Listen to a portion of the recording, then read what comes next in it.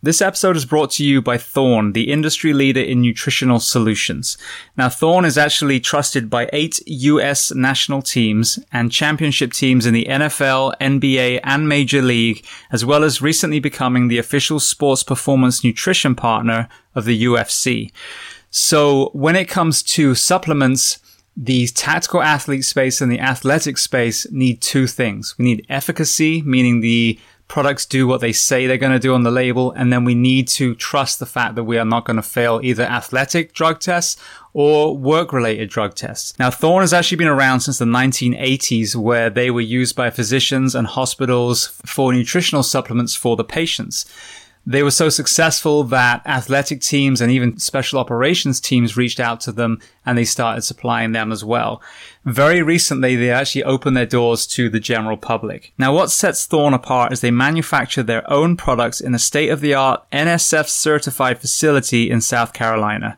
They use only the purest possible ingredients formulated with no stearates or arbitrary fillers in the cleanest manufacturing process.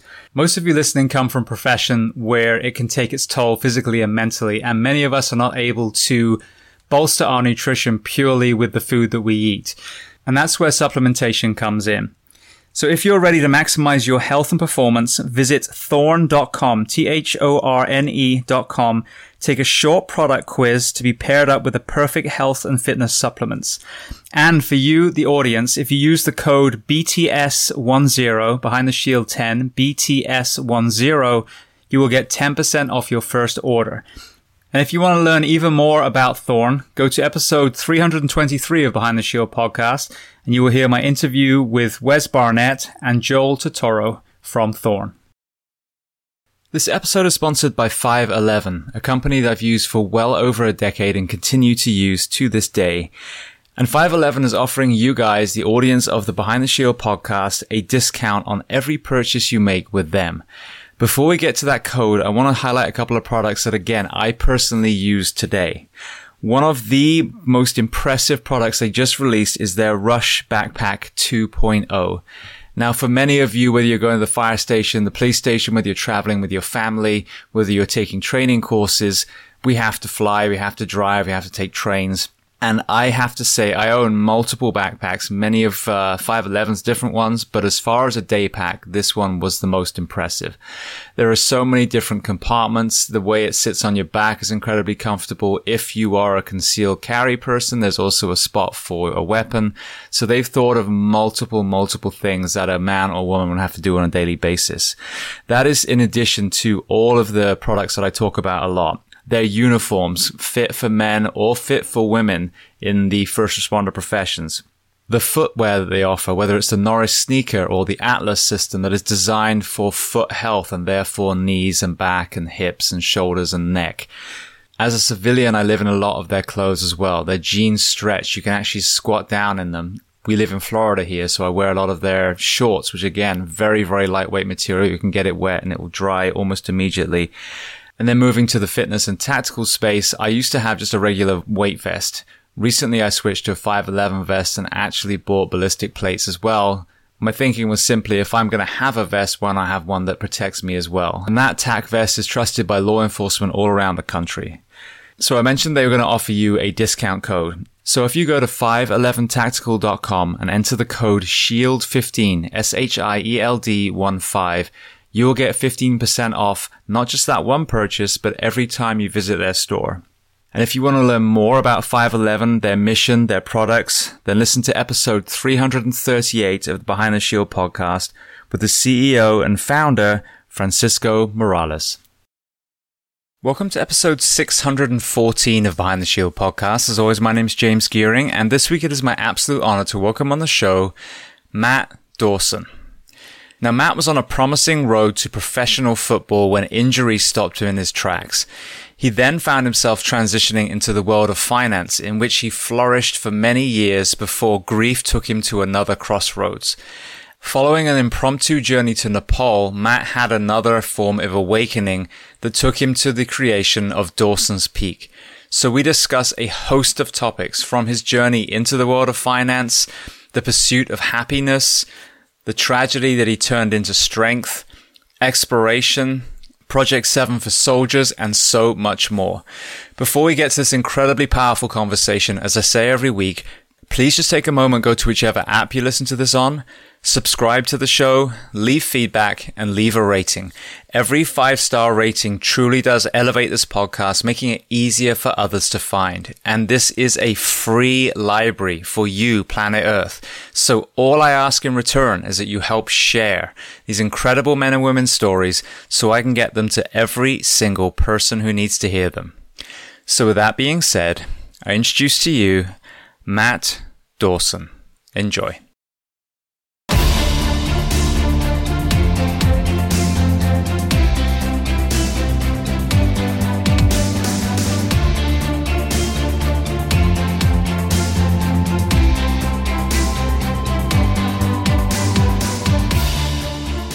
Well, Dawson, I want to start by saying thank you so much for carving out some time to come on the Behind the Shield podcast today.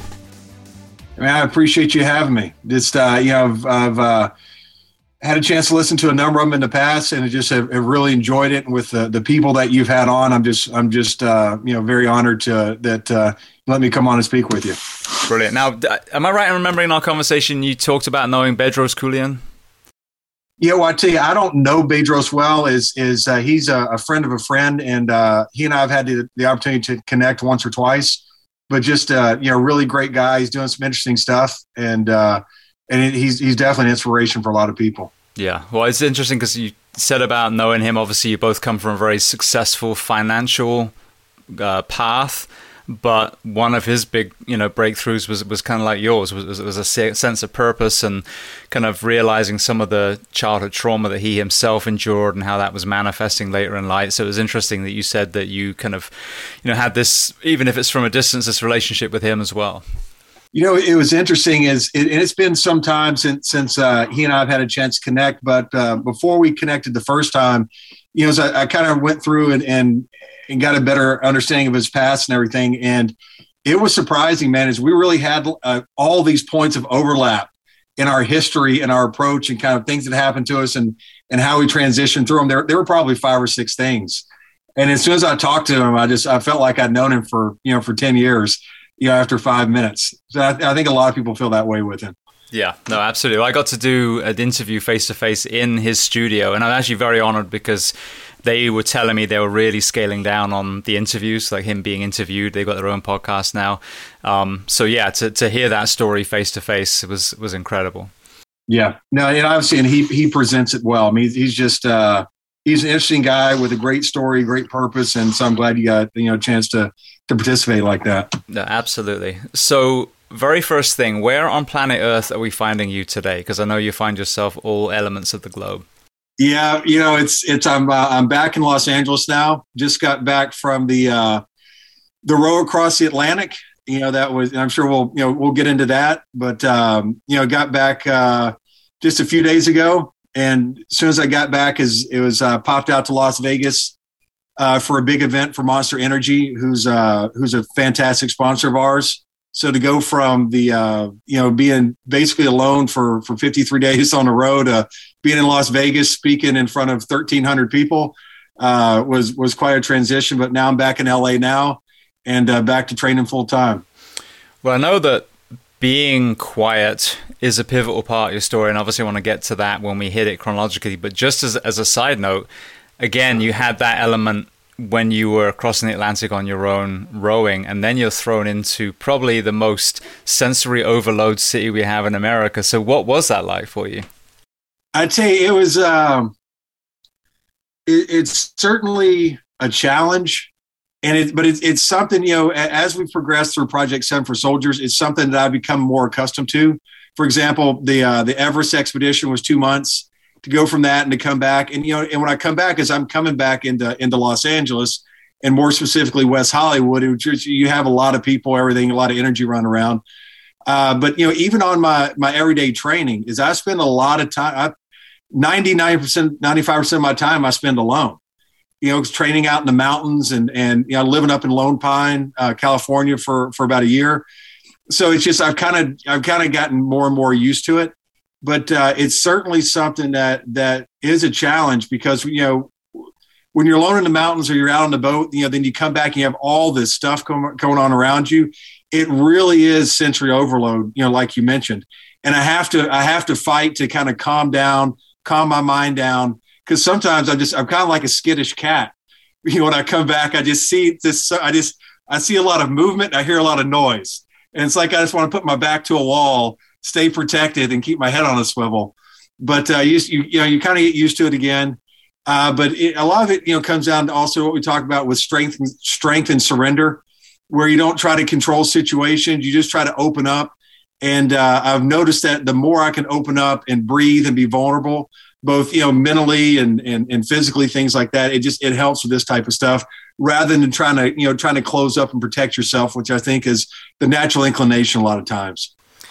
I don't think the average person realizes how much stimulation we endure in modern society as well. Because one of the things I do, and this is almost a poor example because it's on a very commercial thing, but I like going on a cruise, but we always get the balcony room, and I spend a lot of my time just sitting on that balcony watching the ocean go by. But when I had one of my guests say, we have the third world problems, as people say, which are absolutely real, hierarchy of needs, significant problems, but the first world problems are real as well. Now, so whether it's your cell phone not working, you do all your business electronically, or, whatever it is. And you look at, sorry, my dog's being a pain in the ass in the back. You look at just, again, the overstimulation that we get. I find that when I'm sitting on my porch meditating, I'm at peace, and I've got, this usually my dogs not being assholes. So they're being quiet, and, I've got the wind in the palm trees, and it's easy to get still and get quiet then.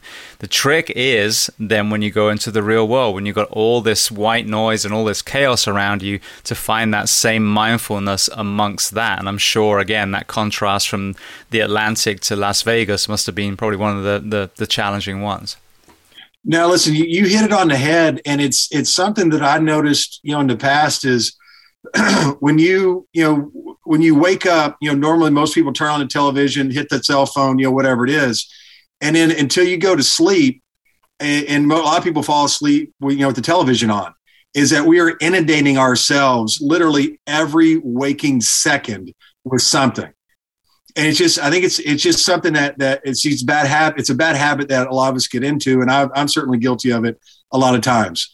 And I noticed what really has helped me was first thing in the morning before I do anything after I wake up is I go into a meditation. And it sounds like it's something kind of similar to what you do. Is just, I get, just completely quiet, completely still. And it maybe lasts for 5 minutes, or maybe it's a half an hour.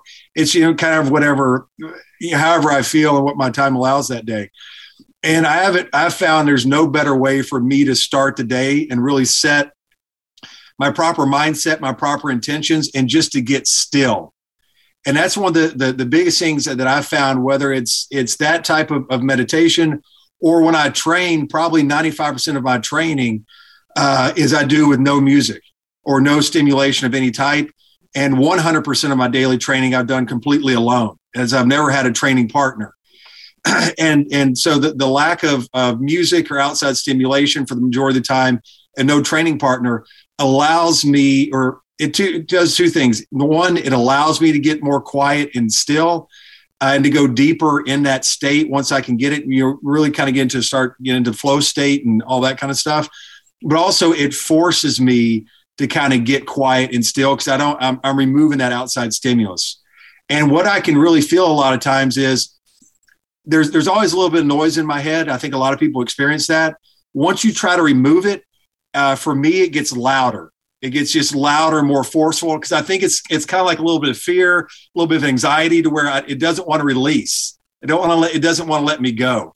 But once I'm able to push myself through that, I can always feel when I finally start to get quiet and start to calm down and start to get peaceful. And it takes everything that I do to the next level, whether it's physical performance, mental, emotional. And that's something that I really strive for on a daily basis, both, in my personal endeavors, but also in training. It's something I've noticed driving. So I consume a lot of music when I drive, but also it's a great place to listen to podcasts. And of course, if I've got to research someone's coming on, then I love to listen to one. However, when my mind is chaos, I reach to turn the stereo on. When my mind is at peace, I reach to turn the stereo off. So once I'm done with what I have to listen to, I actually choose to have no music now, which is very interesting for me. Yeah, no, look, I'm with you. And it's just, so much of these things are just habits that we form. And, whether listen to music or the podcast or whatever. And it's just, I'm always kind of looking in my life to see, habits that I'm forming, or just things that I'm noticing that I'm doing without thinking. And the more I find that I kind of try to remove things out, the more peaceful that it becomes. So it's removing it. Instead of trying to do, 200 things in a day, is kind of dial that back a little bit and remove some of the music, remove some of the podcasts.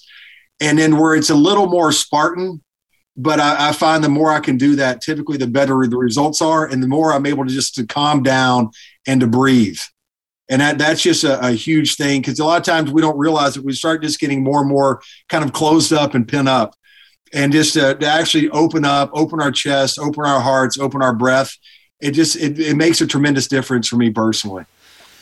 Now, do you find that when you're at peace, when you're in that flow state, you actually get more work done by removing some of that element?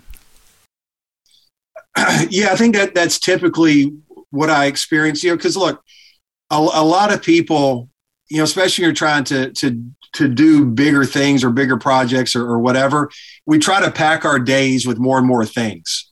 And there's a difference between being busy and being productive. And there's a difference between getting something done and getting something done well. And what I've noticed is with banking for years and years, I'd work 80 to 100 hours a week. There were times when I'd go in, I'd pull all-nighters, and there was a time I worked for 72 straight hours. I came home once in that time to take a shower, and I was up for 72 hours straight working. But I notice when I do things like that, even though I get a lot of stuff done, I'm not typically happy with what I get done. I'm not as efficient as possible. So I've noticed is something that's a big importance to me is to be as efficient as possible. And so that's really what I focus on now. Is maybe I'm doing fewer things, but I'm doing them at a much higher level, and I'm much more efficient in producing greater output, greater quality output, than just trying to do overload my day with things. Brilliant. Well, we've obviously skated over a few things that are way down the timeline, so I would love to start at the very beginning then. So tell me where you were born, and then tell me a little bit about your family dynamic, what your parents did, and how many siblings. Yeah, so I'm originally from Alabama, and I've got one older sister, and so my family was pretty interesting. Is for 40-something years, they were for sales reps for the largest playground equipment manufacturer in the country. So I grew up getting to test playground equipment, which is not a terrible thing for a kid. But also they built city parks and amphitheaters and pavilions and things like that. So it was all bigger commercial stuff or working with parks and municipalities. So it was a great childhood. Grew up in Alabama, a lot of wonderful people. And something that I always got to see with my parents is that they were just extremely hard workers. It's, probably the two biggest things I got from them. One is just their work ethic. And secondly, they're very creative in the sense of understanding and how to think, how to problem solve, how to look at situations and to potentially come at it from a different angle. They're always kind of, looking at things in different ways than I thought than a lot of other people were. And I really admired that about them. And they were always there for my sister and I growing up. No matter what we needed, whether it was going out throwing the football and practicing or advice or whatever. So it was a great family to grow up in. And it was, very appreciative of that. Now with that, they have a very unusual lens. You hear this whole, kids today, participation trophy. All these things, but there's definitely, we have witnessed that, I think sadly, with lawsuits and, some kind of, over aggression on the health and safety side, that a lot of our play equipment has basically been dumbed down over the years. What have they seen, or have you heard them discuss about that, the kind of genesis or regression of playground equipment? Yeah, I tell you, I love that question, and I've never gotten the question about playground equipment, so I love talking about it.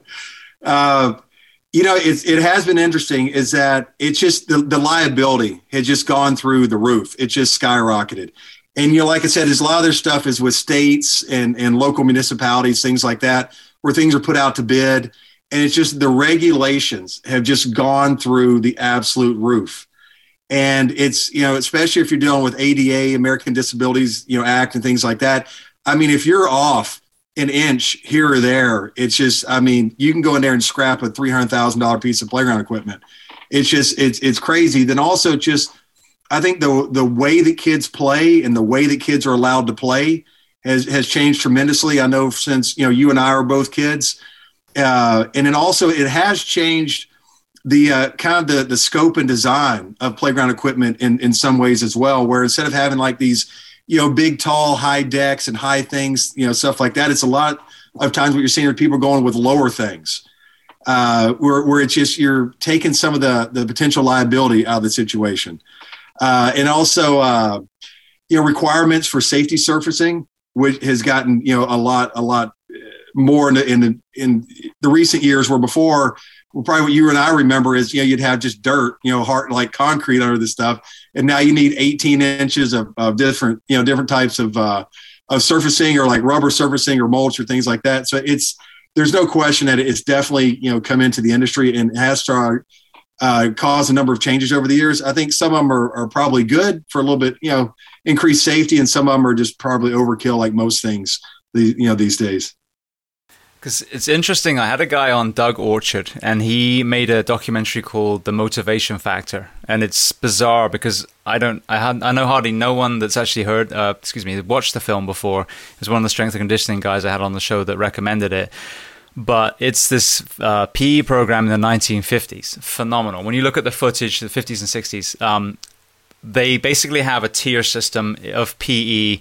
So you start off as, I think it was white shorts, and as a group, you raise each other up to try and get fitter and fitter and stronger and stronger. And the seniors that you see in this video, you would think it was like Navy SEAL selection. It was insane.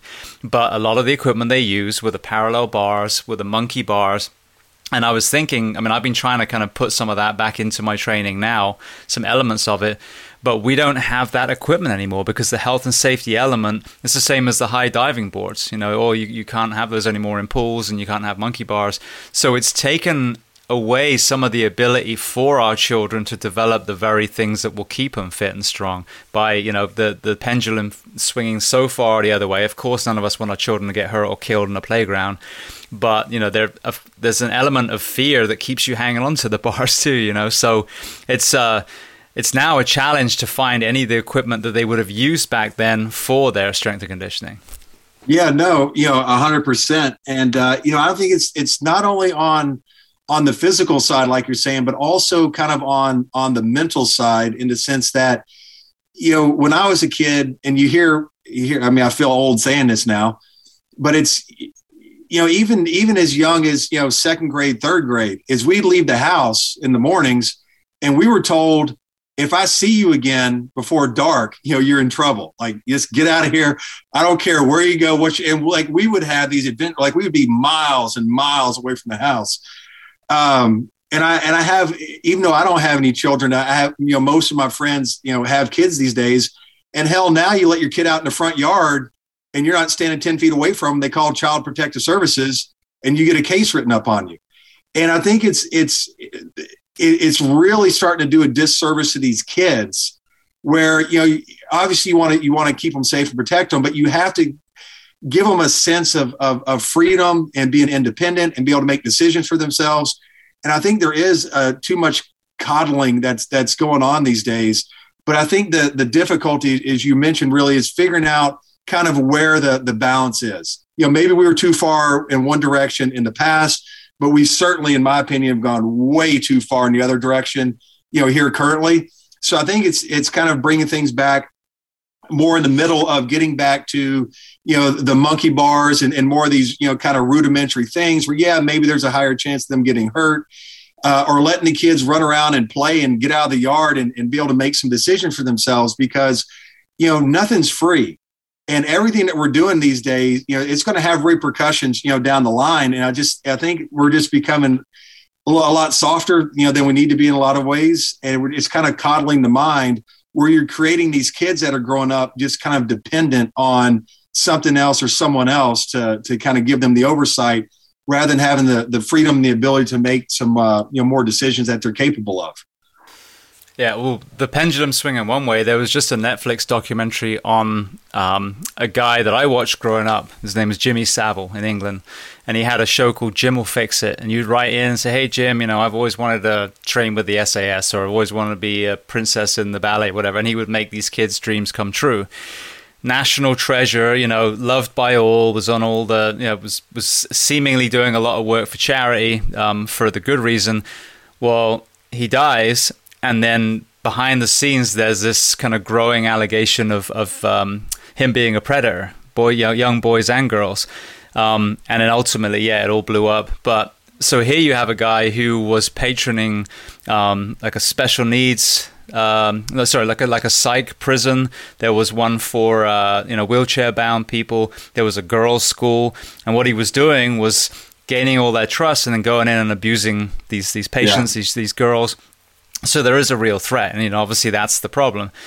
One thing that I really feel is a solution. Where I live now, they built a community. So you have basically 4 subdivisions around this communal space. The communal space has a soccer pitch and tennis courts and basketball courts, and there's a clubhouse with a pool. And then there's a path going all the way around, a separate path away from the roads, where you can, I'm not talking about 2, but, at a certain age, you can start, lengthening the leash on your kids and gaining trust. And they are in a very safe place. And the community feels like a community. We feel like neighbors. And therefore, that whole takes a village thing, you start watching each other's kids as well. But I think that's the problem when you start boxing everyone off. And these last 2 years is, I think, done so much damage for the element of community. You don't have that. And then every single person is worried about their little castle, and they can't let them off their grounds. I think if we put that community element back in, we'll also then be able to start sowing that trust again like they used to be. No, look, I think you said it very well. Is that, I think a lot of people kind of view themselves or view the world as we're all kind of living in a, like a big, I don't know, like a single unit, or single building apartment complex, where we all have our own little rooms and we're all walled off, and whatever we're doing is not impacting or influencing anybody else. And the way that I look at it is there's kind of a universal consciousness where it's kind of like a swimming pool, is that we're all mixing everything that we do together. So because of that, it's so important to be working together and not to be walled off. And it's, look, I think that's it sounds like a tremendous community that you're having a chance to be a part of. And also it's just, we got to get people to understand that literally everything that we do, and I mean everything that we do in some way, shape, or form, is going to eventually impact everybody else. Is that we're all in this together. And I think in this day and age, as we start to lose that with a lot of things like social media, where we're saying, we're getting online to get connected, but then we're sitting in our houses alone to be connected to others. We're getting disconnected to get connected. And I think that unfortunately, that and just, rising concerns with some of the craziness that's come along the past couple of years, we are getting more and more reclusive, unfortunately. And, the communities like what you're talking about there, any ways that any types of things that are going to bring people more together and to understand how important it is to work together on things. I think it's something that's much needed right now. I agree 100%. Well, that being said, when you were young, what were you doing as far as athletics and sports at your school age? Yeah, really. I mean, it was anything and everything, I could get my hands on. It's my dad was an athlete, was actually a Major League Baseball prospect. The Pittsburgh Pirates wanted to sign him straight out of high school, but he was I think 17, and his mom didn't want to sign the contract and wanted him to go to college. Thought that was a better route for him. But so with that, then my mom was a good athlete as well. My sister played high school volleyball. So really, we were all kind of active in that sense. And anything and everything I wanted to do, my dad was always there with me to go out and practice. Whatever. I mean, I can't tell you how many balls of batting practice he threw me through middle school and high school, then being out and I'm throwing passes to him, on the football field or, punting footballs. He was always there for me. But, my biggest passion really in high school was football, baseball. Football number one, baseball number two. A lot of that just coming from the South, where obviously football, is king down there.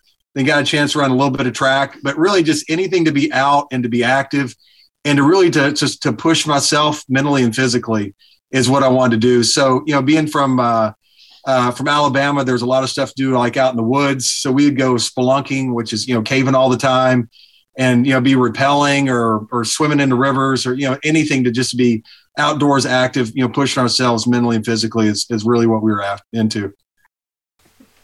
Now, what were you dreaming of becoming at high school age? Yeah. That's a good question. It's in terms of, say, a profession. I don't really think any one thing stuck out in my mind in high school. It's hard to describe, and I don't know if many people will understand it. Really, what I wanted to be, it's when I was in high school, is I remember being in locker rooms and see the coaches come in. And the coaches would all be in a room together. And these are kind of, they're older guys now. They're starting to break down because they've got wear and tear on the body and things like that. And they've got stories to tell. And honestly, all I wanted to do, I wanted to earn my way into that room with those men that had been through so many things and really push themselves to their physical and mental limits. And that's what I wanted to do. And I didn't know whether that was going to be me being, in the military or playing football or doing whatever. But it's just, I wanted to become a man that was capable of pushing himself to some type of limit or past some type of limit and earn the respect of other men in that position, and therefore earn my way to have a seat at that table. And really, that's what I wanted to do. And I know that's not an answer directly to the question of, as a profession, what I wanted to do. It's just, I wanted to find something that was going to enable me to get outside of myself, to push my mental and physical limits, and really to earn my way into that room. So I know down the road, you have some epiphanies and some emotional kind of peaks in your life. Many, many times in these 600 episodes that I've got so far, when people have had some things that are manifested later in life, a lot of them can be traced back to early life trauma. So it sounds like you had a good relationship with your father and a good upbringing. When you look back, are there any elements of your early life that you would consider contributed to some of the emotional elements later? Yeah,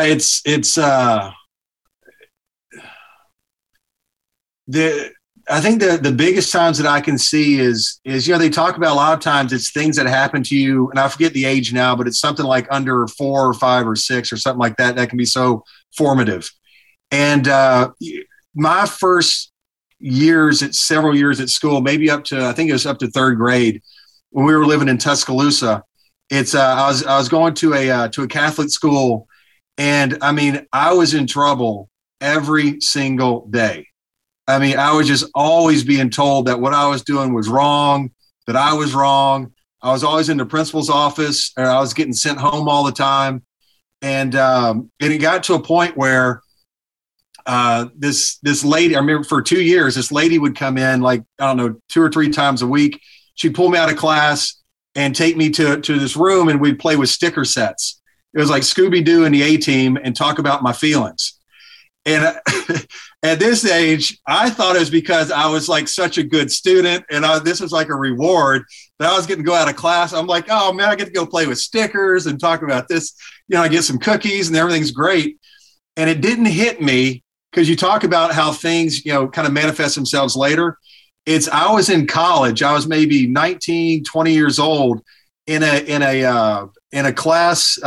We're talking about, it was international finance, and we're talking about De Beers marketing of diamonds and the diamond trade, things like that. And literally, I'm taking notes on how De Beers, artificially inflates the diamond market. And all of a sudden, something just came to me, and it said she was a therapist, just out of nowhere. And I just sat there for a second. I was like, "Are you kidding me right now?" I was like, she was a therapist. I walked out of that class. I called my mom. She answered the phone. And I was like, that was a psychiatrist I was talking to, or a therapist I was talking to. She's like, what are you talking about? I was like, in second grade, when I got pulled out of class 3 days a week, I was talking to a therapist. And she's like, how in the world do you remember this? And it just goes to show you that we think that we're 90% conscious and 10% subconscious. And I'm telling you, we're probably 95% subconscious and 5% conscious. That this thing was rolling around in my head for all these years and finally chose to resurface itself. But it's a long way of me saying is that in those formative years when I was that young, I could never sit still. I mean, I was just so active, had so much energy. I know if I was a kid these days, I'd be on no telling how many drugs, and I probably would be in some type of special education program because I literally just couldn't concentrate and couldn't sit still. But at the same time, didn't find anything that I was doing either interesting or challenging. And to kind of have that with a stronger personality is there's no telling, like I said, what kind of drugs I'd be on right now. But that was certainly something that I had to overcome later in life is that, when you're that age and for years and years, you're told that everything you're doing is wrong and that you need to sit still and shut up and do what you're told. That's something that I really struggled with, later in life in my 20s and 30s is having those, I think the confidence to say, I'm not wrong, that what I'm doing is not wrong, that I can trust, my emotions. And that was certainly a tremendous challenge that I faced and I still face to this day. So was it a fact of once the energy was channeled through sports, did that become your outlet that allowed focus and release? I think it did to a degree, but to be honest with you, it's just that I've got a lot of energy.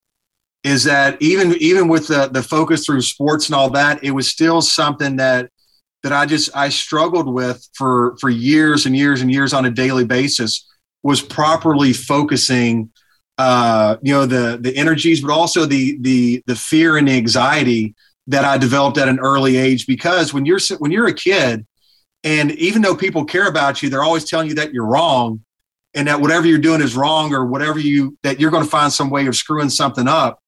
It creates a lot of fear and anxiety, and it's hard to understand that in the first regard. Then secondly, how to deal with that.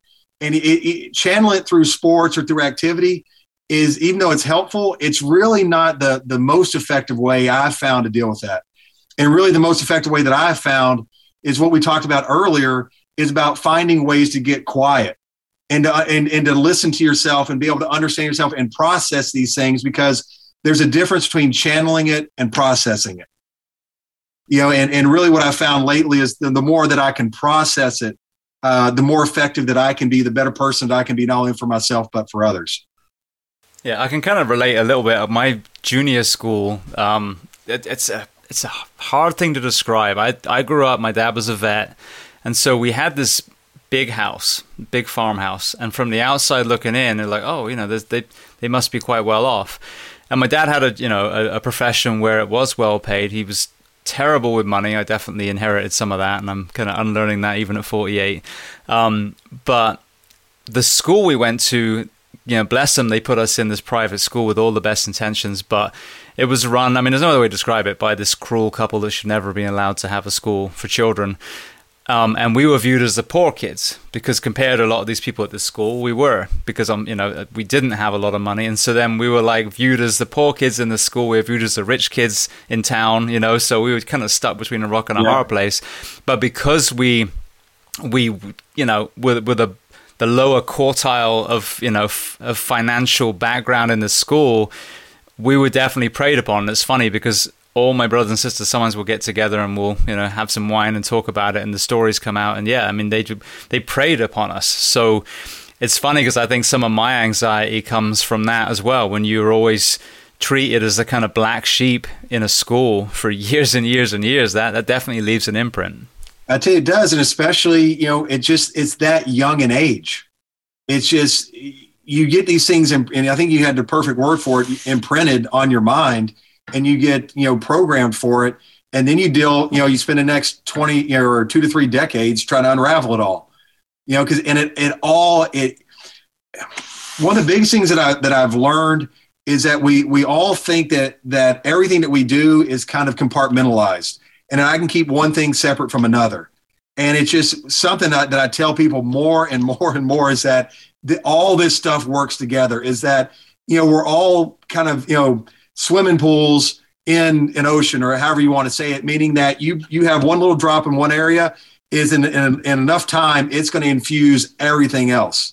So us as individuals, literally everything that we do, impacts everything else that we do, and everything that we do impacts everyone else around us. I mean, all this stuff works together. So, I completely understand where you're coming from on that. So you talked about playing football. I know that you got to a very high level. So walk me through your football journey, how it ended, and then ultimately how you found yourself in the finance world. Yeah. So I obviously played in Alabama and was, did all the natural kind of accolades in high school from, All-State and Players of the Year and All-Star games and stuff like that. And then had a chance to continue that at the U.S. Naval Academy, where I was a quarterback. So in high school, I was a quarterback, strong safety, and punter. And then got a chance to play quarterback at the Naval Academy. Unfortunately, heading into our season, I broke my left wrist, and I played the first season with my left wrist in a cast. And when you're trying to run the triple option with a cast on your wrist, it's not the easiest thing in the world to do. So during my time there, even though I really enjoyed the academy, it was a very difficult experience. I enjoyed it. I didn't think it was going to be the right fit for me. I wanted some more freedom in my life to pursue some different options. So then I transferred to the Wharton School at the University of Pennsylvania, where I was transferred to strong safety. And I got back on the defensive side of the ball, played there for only a year because between Navy and Wharton I had to have surgery on both my lower legs, where I had really bad exercise-induced compartmental syndrome, where I'd walk up 2 or 3 steps, and it was just excruciating pain. I'd get real bad drop foot, where my foot would drop because the nerves were impacted so badly I couldn't pick my foot up. And it took probably 3 years after that surgery until I finally got my speed and explosiveness back. So by that point, I'd left school. I was living in Dallas, training in Valley Ranch, Las Colinas, which is where the Cowboys used to train there, and really just started, just training on my own with a lot of guys in that area. A lot of guys would come there in the off season. We would train together, and then with that, and then just started going to a bunch of workouts like open tryouts and private works and stuff like that. And then finally kind of caught on with a few teams here and there, was on waivers with different teams.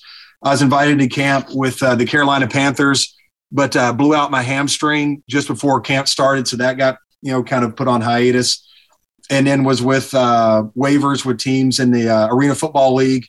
And then finally, when it got to the point where I had a couple of contract offers, I forget now, I think 23, 24. And by that point, I just kind of gotten burned out on it. It'd been such a huge part of my life for so many years. And I knew that I had the skills to play with the guys because I trained these guys on a daily basis, but I was never going to be, a name that anybody would know. I was just going to get my head kicked in, for the hell of it. And honestly, it's, being around a lot of these guys where, football was all they had. And that's really kind of what they defined them is I was tired of being around it. And the locker room's not the most conducive place to be around people that are trying to do bigger things with their lives. And I was tired of being around, people that I didn't feel were helping me get to another level, personally. So with that, I thought it was time to kind of finish that journey of my life. And then coming out of Wharton, which is a big finance school, it's a feeder school normally to M&A or to trading. I knew that I wanted to get involved in M&A. So really it's either New York or LA. So, once I finished up football, I came to LA and got involved in banking. So just backtracking for a second, this is a topic that comes up over and over and over again. And it's very pertinent to the first responder professions too. A lot of our men and women in our careers get hurt, and there's a multitude of elements from what we do, from the lack of sleep, all these things.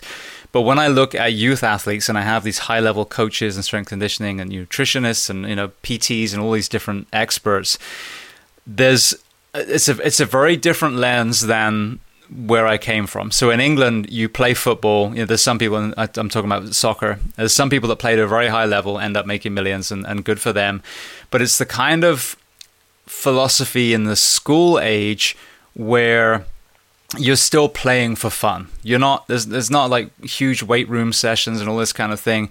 And yet when I moved to the US, what I started hearing, and I always use this phrase jokingly, but is like the Uncle Ricos. You'd have these people that were now mid-20s, hugely deconditioned, and then telling me about, they could have been the next NBA, whatever it was, star, but if it wasn't for their ACL tear or their slap tear or, all this stuff.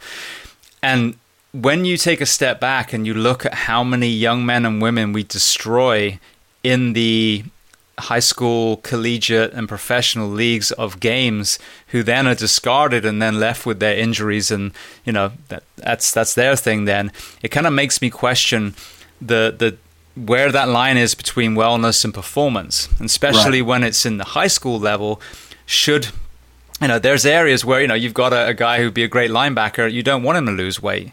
But from a wellness standpoint, you should be doing everything you can to get him to lose weight. You know what I mean? So it's a real kind of double-edged sword. Of course, everyone wants to watch the best on television, but where do you draw the line where you're destroying someone's life? And as you were talking about, someone in their late teens, early 20s shouldn't be having surgery from, a game that they love that's supposed to be just that, a game. It's interesting. I think that's a great topic, and that's something that I've seen develop certainly over the last 20 years, where it's just the what these kids are going through these days. I know with my training, back then, is that surgery, I think, was my third surgery. That the leg surgery was the third one that I'd had. Where I had my first shoulder surgery when I was, I think, 17, because I just almost destroyed my rotator cuff from baseball and football and always being out there. My personal mentality was, and this was, pre-internet, this is, I'm dating myself here, but all this stuff that I was doing was before the internet came out. So the way that you would understand and learn how people trained was I'd read Sports Illustrated, and I'd look at Carl Lewis's, track program, getting ready for whatever. And if I see, he ran 10 200s, and he took, 2 minutes in between, I'll do 2200s and I'll take a minute in between. It's just, I would find whatever I could get my hands on, and I would either double it or I'd cut the time or I'd whatever. And my approach was always more. It's just, I can do more. I can take it. I can, it's just give me more. And so with that it led to a lot of, injuries and overuse and overtraining and surgeries even at a young age. But some of that, I think there maybe would have been even a small addiction component to it, where it's like I had to prove to myself that I could do it, that I had to, and I think that came back to what we were talking about earlier about, proving that I was worthy of different things, and whether it was, receiving love or whatever it was. So my approach to training was almost fanatic. And it's something that I still, kind of a challenge that I face.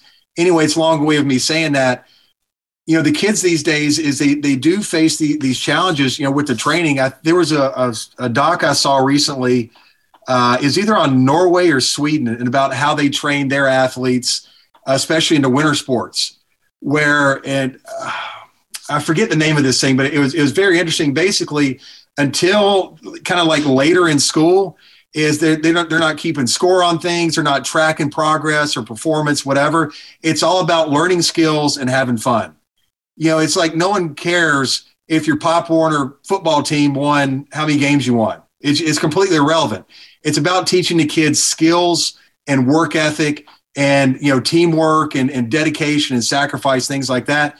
And honestly, at this age, looking back on it, I think that's the most important things that these kids need to learn. It's a matter of, work ethic, of applying yourself, about being a good teammate, about, sacrifice and dedication, about understanding it's not all about you, about the role that you can play, and just developing skills.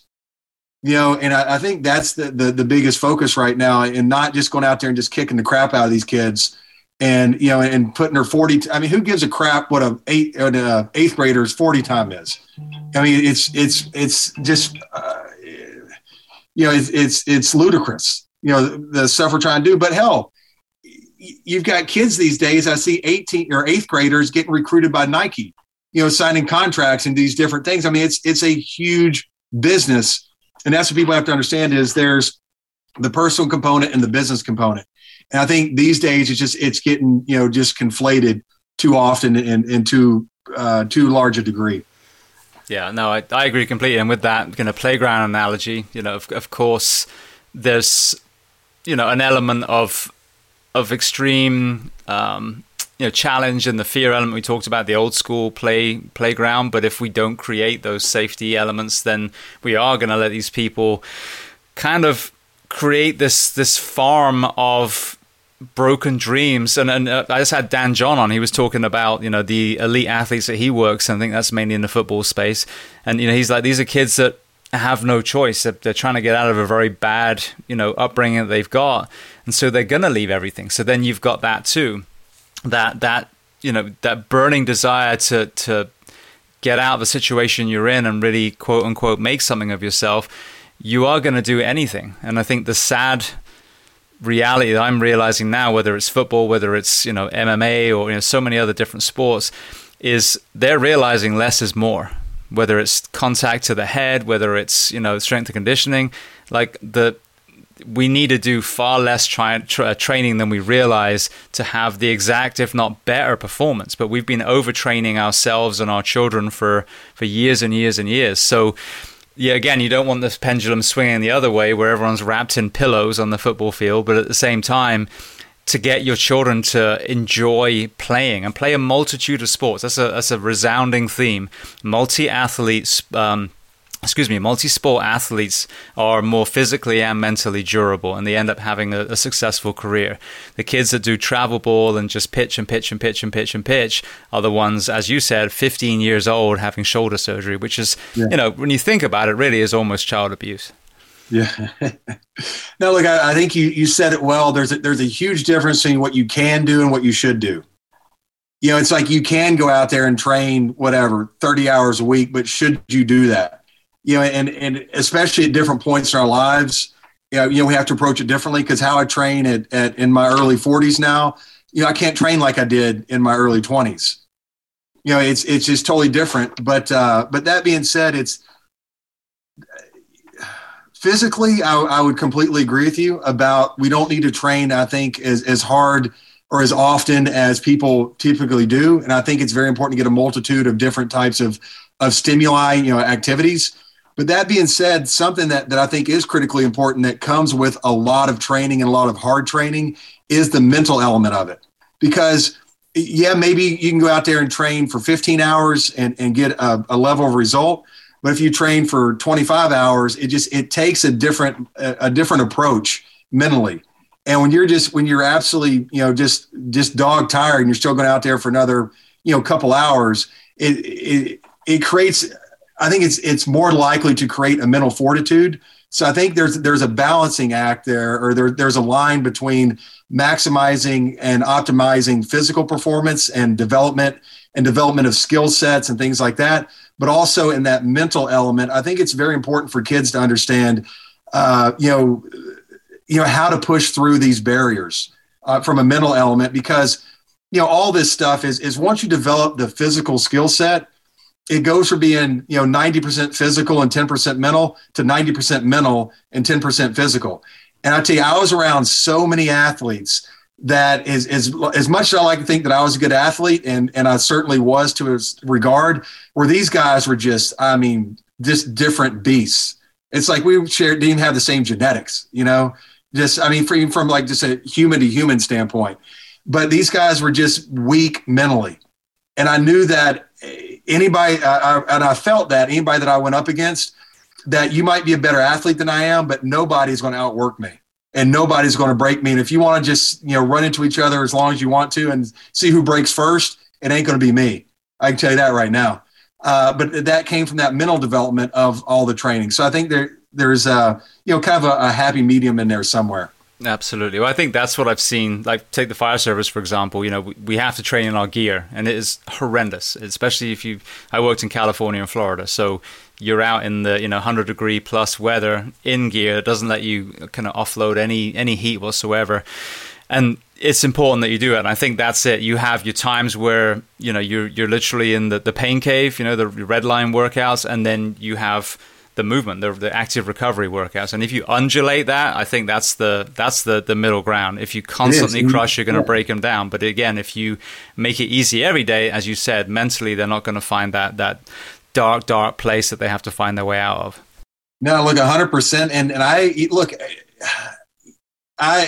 it's still something that I struggle with, is in preparing for our current project, Project 7 for Soldiers, is because of COVID, and we got a year delayed, is I had to train for, I think it was 30 months from, start in August 2018. And during that time, I had 2 surgeries from overtraining. I had 2 surgical procedures. And it's still something that I struggle with, because I was training on average about 20 hours a week, 21 hours a week, and just beating myself into the dirt because I was so scared of leaving things on the table that I figured I would just overtrain rather than undertrain. And it finally, I got it through my head, is in most regards, it's better to be 20% undertrained than 2% overtrained. And it's just not only in your ability to perform, but your ability to enjoy things. Because if you're not enjoying it to a certain degree, you're not going to perform and maximize your capabilities like you would if you're able to sit back, be a little more, recovered, a little bit more fresh. And I think typically you can perform in a much better, to a much better degree, a lot of times in that, that way. Absolutely. Well, back to the financial path then. So, the football chapter finally closed. You found yourself in that profession. So, walk me through that. What was that like when you first walked through the door? And then, tell me about your kind of success in the following years. Yeah, it was, it's when you get into investment banking, it's an extremely competitive field. In the US, normally it's New York and LA. New York's the center of the universe for it, but to LA, it's a very competitive space. And, you'd come in the first couple of years as you work 80 to 100 hours a week. And it's just, that's what you do. And it's, suit and ties, it's very corporate. And it's just an aggressive, competitive space. And that's something that I enjoyed. And it was common for people to, pull all-nighters, things like that. And it's just, so when I came in, I really kind of applied that mentality that I brought in from sports, and that, knowing that I had the capacity to work hard and I had the want to work hard. So for the first, I think 2 years, I was worked as an analyst at the largest boutique bank here on the West Coast. We specialized in middle market M&A. So our clients would be valued anywhere from about $50 million to $300 million. So not real big, but not real small, just kind of, in the middle market, kind of that sweet spot. And then, just progress my way up through it from associate to vice president, senior vice president, and, finally to managing director. It's interesting. There's a lot of it corresponds a lot to kind of what you see in these athletics, where in the beginning, when you're an analyst, is you just had your head down and you're just grinding. You're pulling all the hours and you're just trying to learn as much as you possibly can. And that's kind of getting that back to what we're talking about, is that's kind of the physical skill set development. And then as you kind of progress your way through that, it's more about thinking and about bringing deals in, about managing deals on a day-to-day basis. So you transition from that, the physical skill set to the mental skill set. And it's a perfect correlation to what we were talking about, in sports. And, finally, is after about 15 years, something like that, is when I stepped away from it. There's a bank here in LA, William & Henry Associates, that I'm still involved with. And I still try to be active with them because a good friend of mine owns it and runs it. But for me, it was the right industry to be in at the right time. And certainly learned a lot. And really what I learned is I can take and apply that so much now with running Dawson's Peak and Project 7 for Soldiers. I think it really kind of set us up for some success here in my approach and mentality, the way that I approach, the nonprofit space, which is probably a little bit different than most people do. So for the first 10 years, I'm sure, in that particular industry, you found yourself with, the nicer homes, the nicer cars, the material elements. Let's say about 10 years in, were you feeling fulfilled? Was it helping?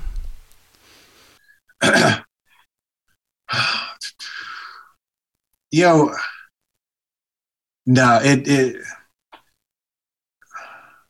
I don't know. I guess it's relative. And the reason I'm hesitating is that for as long as I can remember, I never felt fulfilled. And like, even with the banking, it's, I enjoyed it. I enjoyed learning. I enjoyed the challenge of it. I enjoyed working 80 plus hours a week to prove that I was capable, of doing it and performing at a high level. But other than that, outside of that, I never really found it, fulfilling. Is that I knew that there was something missing, either something missing inside of me or something not programmed right, or there was something. I felt a sense of like I was lost. And it's something that I felt honestly from probably, maybe the 5th grade, something like that. And even though throughout my life, as I was able to accomplish different things and move in the areas I generally wanted to move in, there was always this sense of inside of me that something was missing, or I wasn't doing something right, or I wasn't connecting the dots in the right way. And I can tell you, man, when you have that feeling, I don't care if you're, doing something making $20,000 a year or you're making $20 million a year, and I've been around people on both sides of that. It's that it doesn't help. Is that you got to figure out a way to push through that, or to get around it and understand it. Because, if you can buy the house, you can buy the cars, you can take the trips, all that. But when you have that sense of emptiness, or that you're kind of longing for something, the materiality it's not going to get you where you want to go. It may feel good for the first, few minutes, but it's certainly not going to get you there. Well, it parallels Danny Boy O'Connor, who I had on, who was one of the founding members of House of Pain, the hip hop group. Oh yeah, and they were at a pinnacle. Everyone knows Jump Around. So there was they had their absolute heyday with it at the top, and he had the cars, the mansion, the girls, the drugs, everything that he wanted in his life. And again, he talks about that. It never filled the void. And I think that what you're talking about in your profession parallels one of probably the least acknowledged element of mental ill health in my profession. So a lot of our men and women are already working at the bare minimum 56-hour weeks, and we're talking about being awake every 3rd day. And then you have the mandatories where you told you next day you can't go home, so now you're talking about 70+ hour weeks. But there's a lot of people that will volunteer for more overtime, and I don't think that people realize that one unhealthy way of coping with mental trauma is to be busy. Right. And so it's not about the money or the overtime. Really, it's about the distraction of when you have to be at work, you have things lined up. You've got to do A, B, C, and D, and you don't have to think about whether it's childhood trauma, whether it's the god-awful call you saw, 3 years ago. But I'm sure that parallels probably, the medical field, the business field, and so many others where you have the ability to lose yourself in a work week. Look, I think you said that so well. It's funny I've got a very good friend. This guy's basically a brother of mine. He's out on the Chandler Fire team in Arizona, and I was just with him a few days ago. So he and I talk about this kind of stuff. But you hear that all the time of just keeping yourself busy. So especially like if you're going through a bad breakup, or you lose a job. A little bit different when you lose a job because you need to find work. But it's always, get out there and like just keep yourself busy. And what I found is really the answer lies in the exact opposite. It's like when you're facing these things, what we want to do, like just like you said, is fill our lives. And we were talking about this earlier. Is we want to fill our lives with more and more things, thinking that this sense of production or productivity, is what's going to guide us there. And really, you need to start taking things out and get more and more quiet and just settle down And what I've found is that's what's worked for me for a long time. It was always put more stuff in, but now the more I can take out and the more quiet I can get, the more still I can get, the more stimuli I can remove out of my life on a daily basis. It's just, I found that I'm more productive. I'm more fulfilled. I'm better not only for myself, but for others. And it's typically the opposite is what we're told. And look, there's a big business around it. No one's making money if you go out in the woods for half an hour and sit by yourself and journal or meditate or whatever. There's not an economy that's built around that, but there's an economy built around keeping you busy and keeping you active. Absolutely. Well, obviously you found yourself on a real self-exploration journey. It sounded like not a singular event, but a compounding element was loss. I know one was actual, loss on the side of grief. And it sounds like the other one was loss more of someone not being around you anymore. Right. So I'm just going to open the door for where you would want to go as far as discussing that element. Yeah, it was, the person that passed away was my mom. And anybody that, when you're a kid and you hell, even if you're 40 years old, you're still a kid in their eyes and in that relationship. When you lose a parent, man, it's tough to describe. And it's just, until you've been through it, you really don't get it. And I really admired my mom. She was just a tremendous woman, hard worker. And just, I think I learned so much from her and just really admired her. And that just kind of helped put in perspective that I felt like I was treading water for so long and I was justifying a way of treading water that it just kind of, just showed me again, just kind of how precious life is. And you really can't waste time. And then with the person I was dating at that point is I thought that was probably who I was going to end up with.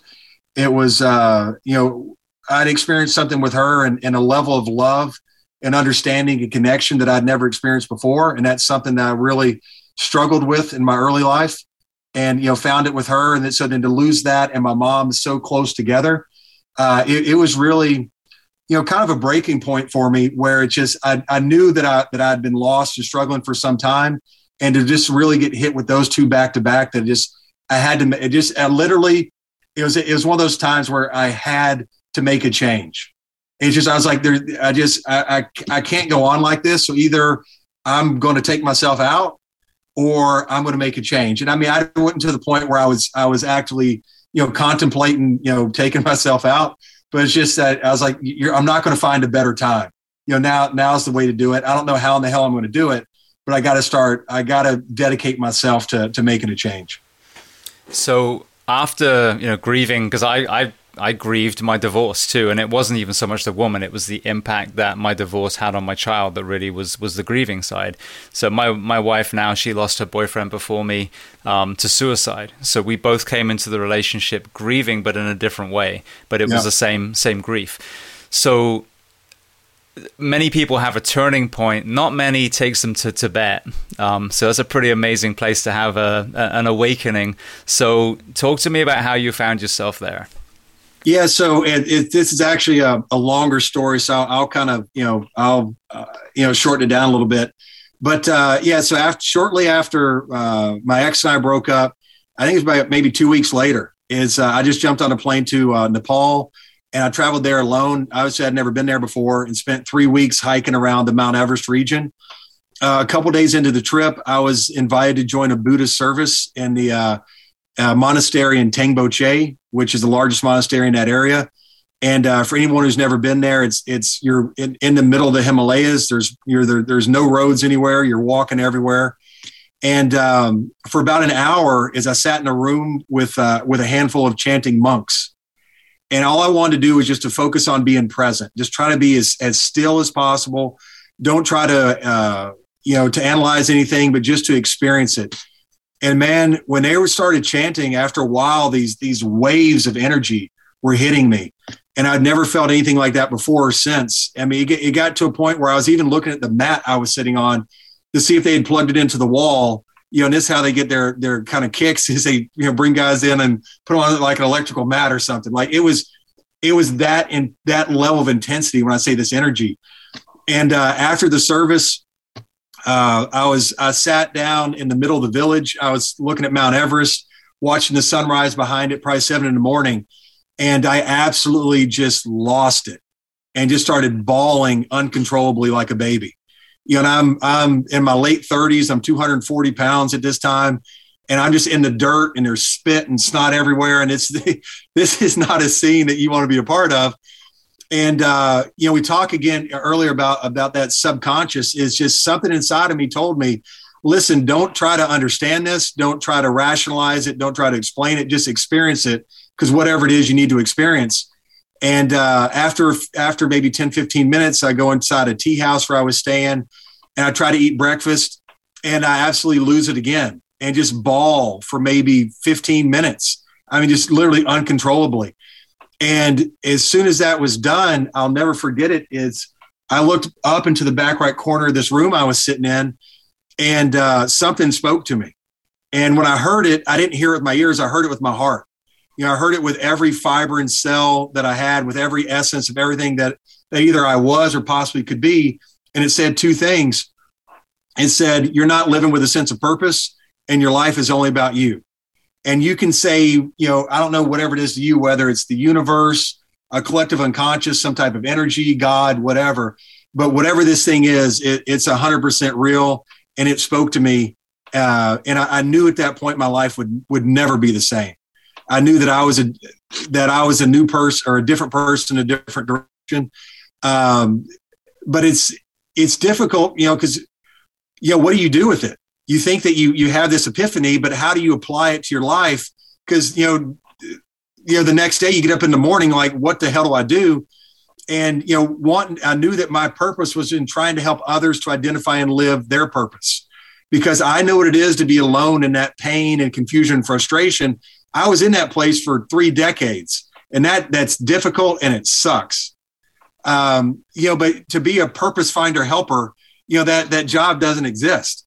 So literally it took 2 years of continuing to work and to climb as I was able to around the world to figure out, well, maybe there's a way I can start an organization where we can sponsor athletes and put on these large global expeditions where people can watch our athletes and draw parallels between themselves and what they're seeing. Because obviously we don't expect everyone to go out and climb Mount Everest or to row the Atlantic Ocean, but we all have a mountain or an ocean in our lives, something that we've either been putting off because we're scared of it. We feel that it's bigger than we are, something that intimidates us, whatever it is, that if we truly apply ourselves, that we can face it, we can overcome it, we can conquer it, whatever it is. And that's ultimately, how Dawson's Peak came about, is just wanting to help inspire people to understand that we all have a greater sense of purpose that we can be living, not only for ourselves, but for others. But it was a long, challenging road to go from, the breakdown to that point of starting the organization. When did you first find yourself climbing? Was that prior to the loss? No, man. So before I went to Everest, I had 0 climbing experience. And the funny thing is, even on that trip, all I did was go to base camp and then walk around that area. It's when I was doing that, I thought I was Indiana Jones. I mean, I thought I was pushing the envelope. I was like, I'm in base camp, dude. Like, it doesn't get bigger than this. And then when they turned us around at base camp, I'm looking and I see people actually going up the mountain. Then all of a sudden I was like, I feel like I'm in the parking lot, with the minivans, and the real climbers are going up this mountain. So really, I wouldn't even consider that a climb. We did climb, some mountains in that area, like, Kalapatar and Gakyo-ri and the Gakyo Lakes area. And they were maybe 20,000 foot climbs, something like that. And that was really the first experience of climbing that I'd ever done. And then after that, the natural progression, which a lot of people who get in big mountains kind of take, is then I went to Kilimanjaro, which is obviously in Africa, and then Aconcagua in South America, which is the highest peak outside the Himalayas, and then finally to Mount Elbrus in Russia, which is the highest peak in Europe. So I just started making this kind of slow transition. And dude, at that time, I was still 240-something pounds, 242 pounds, still lifting, big, heavy weights. I didn't have a clue what I was doing. When I look at the equipment that I took on these first couple climbs, it was just an absolute joke. I mean, not only did I have the wrong shirt, I had 12 of them.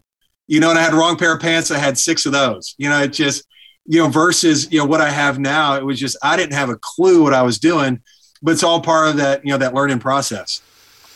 Now, before we get to the actual Dawson's Peak itself, I know when we spoke the other day, you mentioned about climbing with Nimsdai. I had him on the show a while ago. Phenomenal human being. So tell me about that. Yeah, no, he's an interesting cat, man. He's certainly an individual. So this past year, he and I had a chance to meet for the first time in Antarctica. So we spent a month together in Antarctica. And then funny enough is that we both flew directly to Aconcagua from Antarctica. So we were on the same flight from Punta Arenas into Mendoza, Argentina. And then I beat him into base camp. I got the first helicopter in the base camp. So that's probably the only time in my life I can say that I beat him on, near a mountain. But so we both flew in to base camp on helicopters together, summited on the same day within hours of each other, then flew out together. So I tell you, he's a tough guy. He's got an interesting background with his time in the British, Special Forces and the Gurkhas and things such as that. But I tell you, he's good to be around in a sense that I think he's facing a lot of challenges right now because his mission of bringing attention more to the Sherpas and different climbers, things like that. I think it's a wonderful cause. Obviously, with my experience in Everest, I know a lot of those guys, and I think that they certainly deserve more attention than what they receive. But at the same time, I think as even though Nims is an extremely accomplished climber, now he's facing a new challenge, because he had 14 Peaks came out, which I haven't had a chance to see yet, but I hear a lot of great things about it. And now it's he's transitioning from that climbing to, maybe building the organization. And I think there's going to be a big challenge for him. But there's no doubt in my mind that he'll certainly accomplish that because he's a great guy. He's a very hard worker, and I think he's going to be successful in anything that he does. Absolutely. No, he's an amazing human being. I want to get him back on again at some point, but 14 Peaks, absolutely worth watching. Incredible. Yeah. So talk to me about, make sure I get the name right now. Let me write that down. So talk to me about Dawson's Peak and then 7 for Soldiers, because I know, first you got the organization, but this incredible event that you are, 2/3 of the way through now is, again, absolutely mind-blowing. Well, so Dawson's Peak, our mission is to inspire the discovery and pursuit of individual purpose. So it's a fully recognized 501c3 that got started in late 2018. And like I said, it really came from the epiphany that I had in Nepal and wanting to put together an organization where we could just help to inspire people to understand that we all have a true purpose in our lives and that our lives are about more than us. Because every single thing that we do is going to impact everyone else, around us in some way, shape, or form. And I think that's lost on a lot of people because a lot of people believe that, what you do behind closed doors or no one knows about it or whatever, you can just kind of keep that walled off. And I'm telling you, it's not how it works. It's literally every single thing we do, public or private, good or bad, is going to impact everyone else at some point. So because of that, we owe it to ourselves to maximize ourselves and our lives, but more importantly, because the applicability to others and the impact that we're going to have on others. And that's really, why we created Dawson's Peak. And Project 7 for Soldiers is our inaugural project. And really, and I get the question a lot, how do we put it together? Because it's such a big project, and we've got the Explorers Grand Slam, trekking across the Mojave Desert, rowing across the Atlantic Ocean, and flying a plane around the world. And it kind of came together slowly where I remember when I heard for the first time when Richard Parks a number of years ago was the first person to complete the Explorers Grand Slam in a single year. And I remember exactly where I was sitting. We're getting our permits to climb in Aconcagua, and I called bullshit on it. I'm like, there's no way. I was like, it's not possible for someone to do all this stuff in 1 year. And then finally, a couple of years later, to be in a position where I could physically and mentally accomplish that was a special thing. But I'm like, well, that's probably going to take 6-7 months. And I'm like, what else can I possibly do? Because I've got more capacity here. And a guy that I'd met on that climb in Aconcagua had rowed across the Atlantic Ocean a number of years before that. So I'm like, well, that may only take a month or two. So let's put that on there. And then I'm like, well, now I don't know. Maybe I've got some more time. What else can I do? And that's kind of how the project got built out. And finally, when it was said and done, it was kind of this behemoth where I'm like, well, that could be interesting. And if we can get it all, it'll be somewhere around 7 new records. But I thought it could be a great thing. Just try to get more people related to it, because not everybody's going to care about mountains. Not everybody's going to care about an ocean. Not everybody's going to care about a desert. But if we can do more things, maybe we can get more people interested and involved in it and impact a larger swath of people is kind of, how it came about.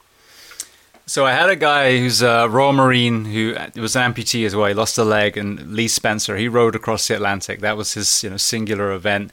And, when he talks about the journey, and I think he got food poisoning at one point, and it was just awful. Like some of the stuff he went through, that in itself is an incredible feat of endurance. When you think of a football athlete, especially someone who then spent over a decade working finance, that's not who you think of as an endurance athlete or a climber. So what did that preparation look like to prepare for all these different endurance events when you came from a very kind of acute power event before that? I tell you what, that might be the best version of that question I've ever heard, and how you just phrased that. That's why you know that. I tell you, that was a tremendous challenge. I was all strength and power and explosiveness growing up. I mean, my idea of long distance was anything over 200 meters. That's long distance.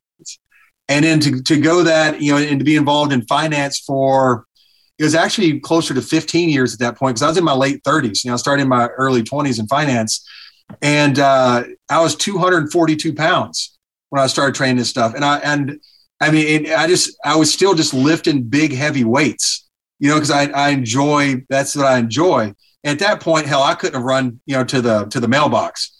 It was not a good look. And to go from that to an endurance athlete where I was starting to train, 20, 21 hours a week, I lost 42 pounds. I went from 242 to 200 pounds. It was a tremendous challenge.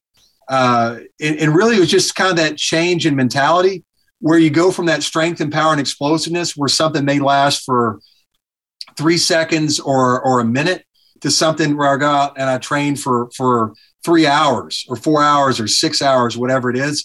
I had to develop kind of the same level of intensity, but a different variety of it. It had to be much more slow burn intensity. And that was just a big challenge. But something that I feel has really helped benefit me in other ways, whether it's how I run the organization or how I can just apply it to different fields in my life now. But that certainly was a tremendous challenge. But it's something I mentioned earlier, is that I still face that issue of overtraining. Is that the coaches that I had at the beginning, it's we stopped working together, and I think that was one of the reasons is I was getting hurt all the time from overtraining. Because if they wanted me to go out and train for 4 hours, I was going to beat the crap out of myself for 4 hours and just see how hard I could push myself. And it led to, like I said, to multiple surgeries and surgical procedures over a couple of years. And it finally got through my head where it's better to be, I said this a little bit earlier, 20% undertrained than 5% overtrained. But it's a scary thing for me not to go out there and kill myself. But it's certainly something that I've had to, a mindset I've had to change and develop over the years. There's a British stand-up comedian who's actually a transvestite as well. Not that really factors in any way, shape, or form, but his name's Eddie Izzard. I know. Okay, yeah. So and he is not known for a passion for fitness that I'm aware of, but for comic relief, I think he did 30 marathons in 30 days. His last time in COVID, he did it on a treadmill, which I think that's like times 10. I mean, kudos to him. But obviously and I've heard him talking about it, and there wasn't a lot of physical preparation. And I want to get him on the show one day. I think it'd be amazing to listen to his story. But obviously that's, as you said, a lot more mindset than it is actual physical ability. So you had, again, these acute moments in a game of football and chopped up into quarters where you got to rest for a moment. And now you've got these long, slow burn events where you got a lot of time to think about how much pain you're in. What was the mindset piece for you shifting from the acute sport to the distance event? I think I think the biggest challenge was just learning to control and refocus the intensity. Is that just, I mean, look, I'm just by nature, I'm a little bit kind of keyed up. And I don't care about a lot of things, but things I do care about, I'm passionate about them. And it's kind of like, when I started training, like I'm in the mountains, is that I'm looking for something to hit, with that football mentality. I'm looking for something to attack. And it's just, you've got to, you have to learn that. You just have to refocus that and kind of shift it around to where you can carry the same level of intensity, but you just carry it in a different way. And I think that was the, the biggest challenge. But trying to think. Yeah, I think that was it. I didn't want to water myself down. I didn't want to become less intense, and just by my nature, it's just not something that I think that I can do. But just understanding that there's different levels of intensity. And when I had a chance to be around some climbers and different endurance athletes, where a lot of people think they're kind of laid back because they're going to go out and run for 100 miles, is these are extremely intense people a lot of times. But they're approaching it in a different manner. And its intensity now has to last for, maybe even 2 months. And kind of learning that was I didn't understand that intensity could be, constructed in that manner.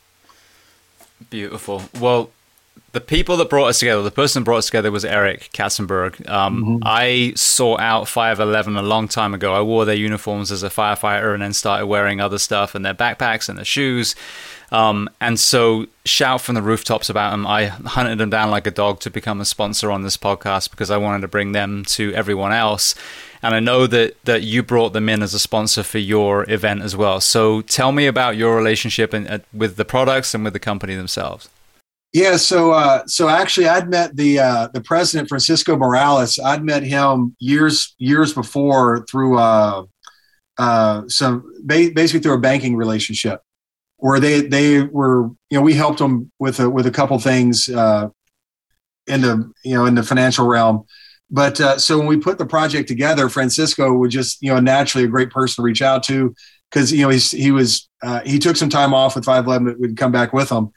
And, so I had a chance to go down there and meet with him, meet with Deb, and meet with Eric Katzenberg, who you mentioned.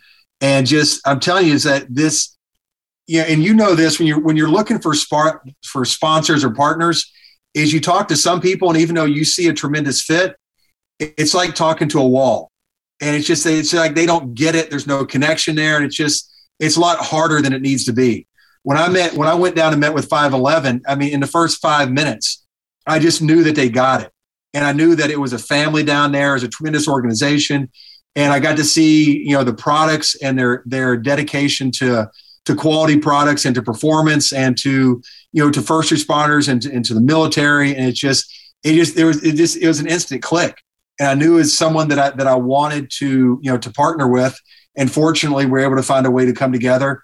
And they have just been an absolutely tremendous sponsor. As I mentioned to you the other day, is I would be surprised if anybody on this planet has worn 511 more than I have, training in it for as much as I do. And now that they've got even more kind of like this athletic wear is now, I mean, I wear the stuff 80% of the time. Absolutely. I love it. And I love that we can help support such a wonderful organization that really is a family. And they really, they walk the talk. Is the people that they say they care about, they do care about them. And they've been there for us from the start, and just been a tremendous partner in the project. Absolutely. That's funny because the uniform side is, again, incredible. And they have, it's a foreign concept, but they have separate uniforms for women, for example, because we are, more often than not shaped differently. And it used to be when I was first a fireman that, we all just shared the same shirt, and the poor ladies had it tucked in and folded around like 12 times. But from, like you said, the off shift wear, I mean, my workout shirts right now, workout shorts are 511, a lot of stuff I wear. because I'm less concerned about whether there's a brand name on it and more concerned, can I run? Can I fight? God forbid, something happens out there. I'm a responder in my uniform and a responder outside my uniform. So I'm not going all kind of tactical G.I. Joe in the everyday space, but I certainly don't want my genes to stop me from functioning as a protector of my community. But I also don't want to look like I'm off to a black rifle convention either, So there's that happy medium where, they have stuff for when we're in uniform, but their stuff for everything else, I think, is incredible. No, I think you just said it really well, because a lot of people construe them as TAC, military first responder. And dude, 95% of the stuff I wore on the road was 511 gear. I mean, so if you're thinking, you would never in a million years consider 511 gear to row an ocean. And the vast majority of my training in the mountains is I'm wearing 511 gear. Whether it's, the pants, the shirts, the socks, the boots. I mean, 95% of the time that I'm in the mountains, I'm wearing 511 gear, unless we get in extreme conditions where, I got to get into more specialized stuff. And just, you wouldn't think that a company that has the pedigree that they do, you could apply their products in such a wide variety of areas. But I have, and it is performed perfectly, every single time. And even when I went across the Mojave Desert, that was 213 miles in just under 7 days. Again, that was all 511. So, I mean, I've put these things in every extreme condition you can think of, and it performs, man. And so it's just another thing. It's something that I don't have to concern myself with, because I know it's going to be there. I know it's going to perform, and it's one less thing that I have to deal with. Absolutely. Well, mentioning the 7 for Soldiers again, I know there's some events left. So talk to me about what's left, and talk to me about some of the political challenges that have kind of put not a damper, but have put a pause on some of these events. Yeah. So where we're currently sitting is this year. I've had a chance to summit Everest, Denali, Kilimanjaro, Elbrus, Aconcagua, and Vinson. Additionally, skied to the South Pole, and then became the first person to trek solo unsupported across Death Valley in the Mojave Desert, which was 213 miles in just under 7 days. And then finally just got back from a 53-day, 3,100 mile row across the Atlantic Ocean. So and all this started on May 23rd of last year. So we're still under a year, that we've been able to accomplish all this. But with that being said, what's coming up next is we have the North Pole, where I need to ski to the North Pole and then climb either Mount Kosciuszko in Australia or Carson's Pyramid in Indonesia. And that'll finish off the Explorers Grand Slam. Unfortunately, I was actually supposed to be in the North Pole currently, but with the Russian invasion of Ukraine, the logistics provider for the North Pole is a Russian company. So the actual operations company is not, but the company that provides a lot of the manpower is a Russian company. So because of that, the North Pole season got canceled for this year. I think it's either the third year or fourth year in a row that's been canceled. So now it looks like we're going to have to wait more than likely. We still have one more or two more irons in the fire where we might be able to get up there this year, but we're more than likely going to have to wait until April of next year to complete that, which is, I'm not happy about, both personally or from an organizational standpoint, because I know that I can achieve that. But, some things are just outside of your control. Then also we have a flight around the world where I'm flying a single engine plane around the world. But again, now that Russia is shut down, is that creates a tremendous challenge for us, because normally what you would do is you would fly up the eastern coast of Russia, up over Alaska, and then back down to the States. But now that Russia's shut down, it means we have to take the Southern Pacific route, which means you're flying into the Hawaii, throughout Southeast Asia to Hawaiian Islands, and then finally over to the U.S., when I think that leg is just over 2,000 nautical miles. So now that the airplane that you need to make that leg has got to be a bigger, stronger plane, and a lot of times you're going to have to put extra fuel tanks in the plane. So it means now we have to go out and source a new plane, source a new route. So that's going to take just a lot more time and money, honestly, to fly a bigger plane and maybe put some tanks in there. So really that's just where it's sitting. And the last thing, which I mentioned a second ago, is that whenever Carson's Pyramid, which is in Papua New Guinea, when that area opens up, then I'll pop down there and I'll get Carson's Pyramid and Kosciuszko. So hopefully by April of next year is when we'll have this thing finished up. Beautiful. Well, I want to go to some closing questions, but just one more thing. You have such an international perspective, and one of the things I talk about on the show, there is an element here in the US of flag waving and chest beating and saying we're the greatest country in the world. And I'm all about patriotism and pride, but at the same time, if you have that philosophy without putting any work into it, before long you realize that you're not anymore. And it shouldn't be a competition anyway. But so what I try and do is bring incredible people from other countries that have solutions to some of the things that we're suffering from, whether it's the education system in Finland, the drug prohibition philosophy in Portugal, the Norwegian prison system. There are so many countries doing things really, really well. With all this traveling that you've done, were there any things that struck you like, wow, this is an amazing idea, I wish we had this back home? I tell you, that's a great question, and to ask it in that manner, I don't think I've been asked that. I think to preface the question, I think you really hit the nail on the head. Is that I think especially maybe even in the U.S. right now, there's a growing sense of entitlement. It's what can the country do for me? What can the government do for me, whether it's federal or local, rather than what can I do for my country kind of thing. And it's people just, I think we've reached such a standard of living. And as far as I understand, currently the U.S. is the highest standard of living that's ever existed, in human history. And this sense of entitlement that's come along with it. And like you're saying is, look, I'm the biggest patriot in the world, but to walk around and say we're the best, when you look at a lot of metrics, they're not indicating that we are the best. So I think we do need to get back to work in the way that we're analyzing and approaching, a lot of different issues. I'm trying to think of specific examples. I guess the one that I can think of, we kind of touched on it a little bit earlier, and I forget, and I'm blanking where I was. I think it was maybe Norway, but basically it's the way that the kid, they're approaching the kids' development in sports and in how that translates into their mental development, rather than putting them through the paces and keeping score and having these long practices and all the metrics and things like that, where it's about getting out and about being active and about being fluid and about understanding kind of why you're doing what you're doing, about being a teammate, about dedicating yourself to something greater than you are. And I think that's something that I think we can do a better job of incorporating here.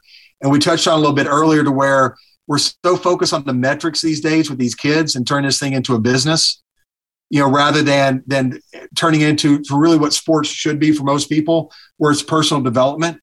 And I think physical is one thing, but mental and psychological and spiritual is a much larger component of what we take away from sports. So I think approaching that in a different light would kind of help to reset the way that we're bringing our youth up, which is going to obviously, reset to what we do as we get older. Beautiful. I appreciate that perspective. So shifting to some closing questions, so I'm mindful of your time. The first one I love to ask, is there a book or are there books that you love to recommend? It can pertain to our discussion today or be completely unrelated. No, that's another great question. Really, the ones that pop to mind is The Way of the Superior Man, which is David Deida. So let me back up. So when I went to Everest, I took 3 books with me. Actually, I took 4. It was The Way of the Superior Man, the Road Less Traveled, M. Scott Peck, 7 Habits of Highly Effective People, Stephen Covey, and Man's Search for Meaning, Viktor Frankl. And really, the 2 that I go back to most often is The Way of the Superior Man and Man's Search for Meaning. And something that Frankl talks about in Man's Search for Meaning, he says basically that we should be worthy of our suffering. And that, how we suffer, and suffer has a lot of different ways that you could define that. But in how we suffer and how we face these times of difficulty and challenge, really shows us, our character and who we really are. And that's something that always goes through my mind. And also something he talks about a lot in there is just living with appreciation and finding ways to be appreciative in these moments where a lot of times, we fail to show the appreciation that we can. And it just helps to form the proper perspective that, although things can be, extremely difficult and challenging, is that we're all capable of so much more than we think that we are. And typically these situations are not as bad as we think they are, as long as we keep the proper perspective and the right approach to it. Absolutely. No, it's a shame that we lost him, but he'd be such an incredible person to talk to. But I had, oh my goodness, Dr. Edith Eger, who was also in Auschwitz. I think they literally were there around the same time, obviously not right next to each other. And she became a psychologist, and her kind of philosophy is very similar to his.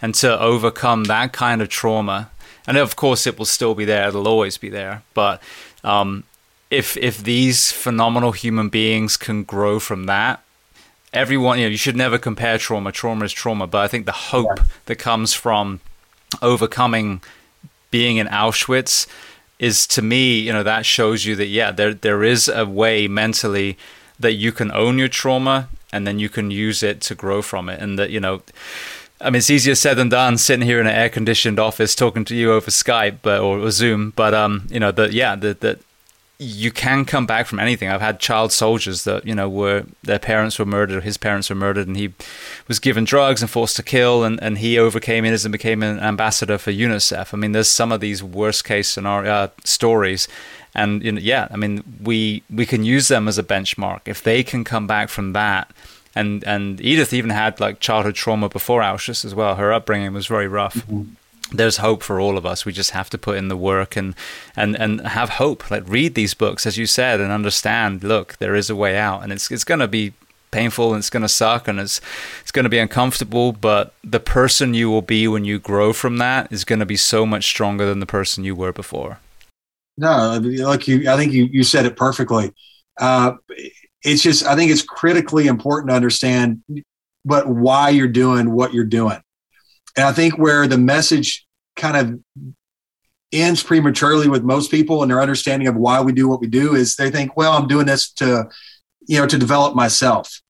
But what we have to understand is it's not about what we're doing for ourselves. And it's something that I've said 2 or 3 times already, is that everything we do is going to impact everyone else around us, is that we owe it to everyone else around us to maximize ourselves and to be our best selves, to live our best lives.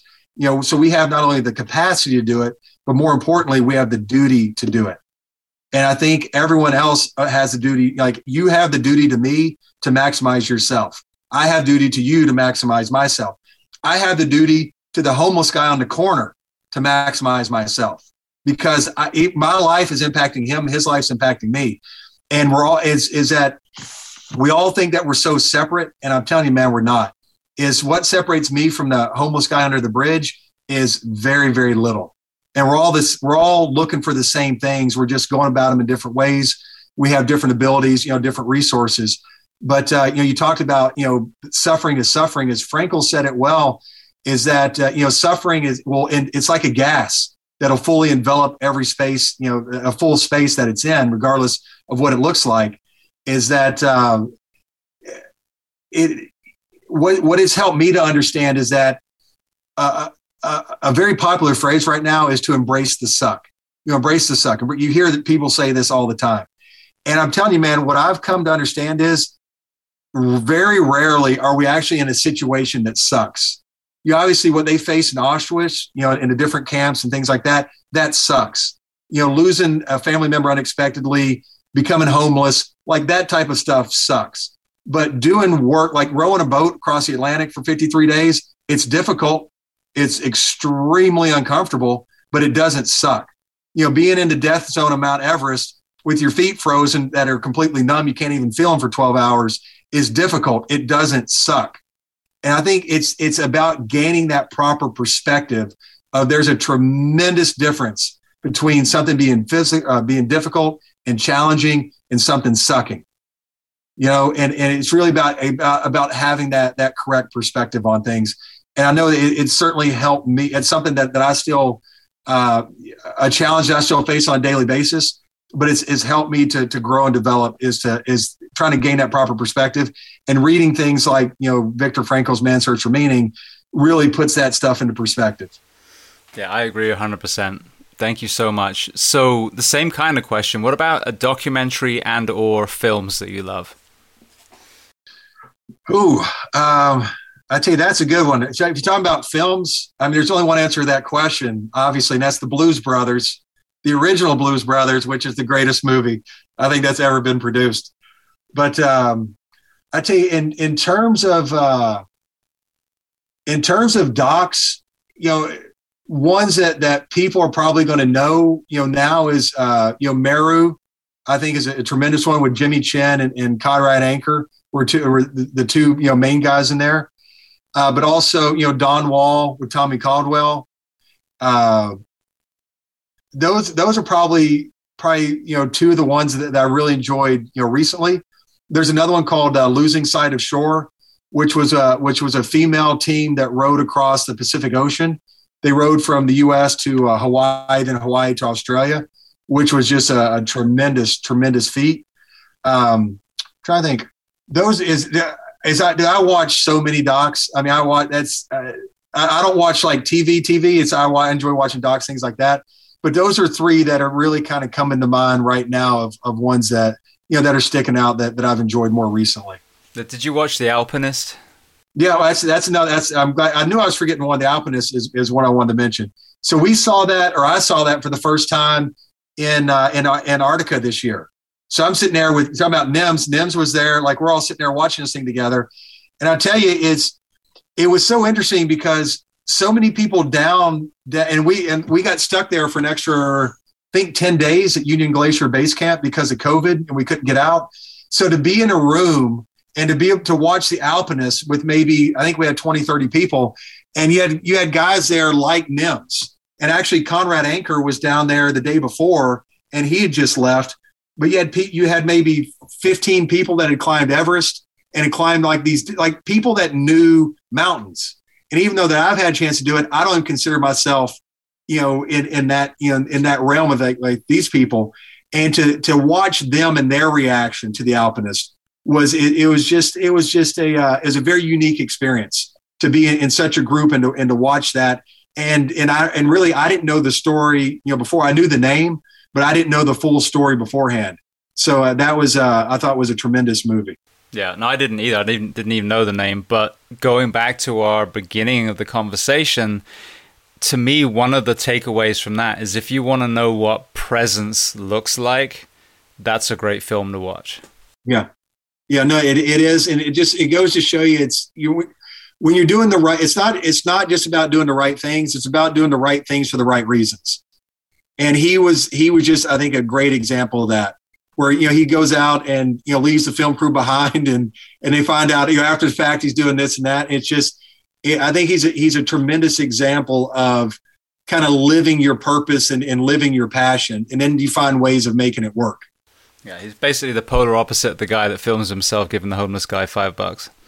Exactly. And I've only done that a handful of times, it's, yeah, but no, I think he's a tremendous living example of that.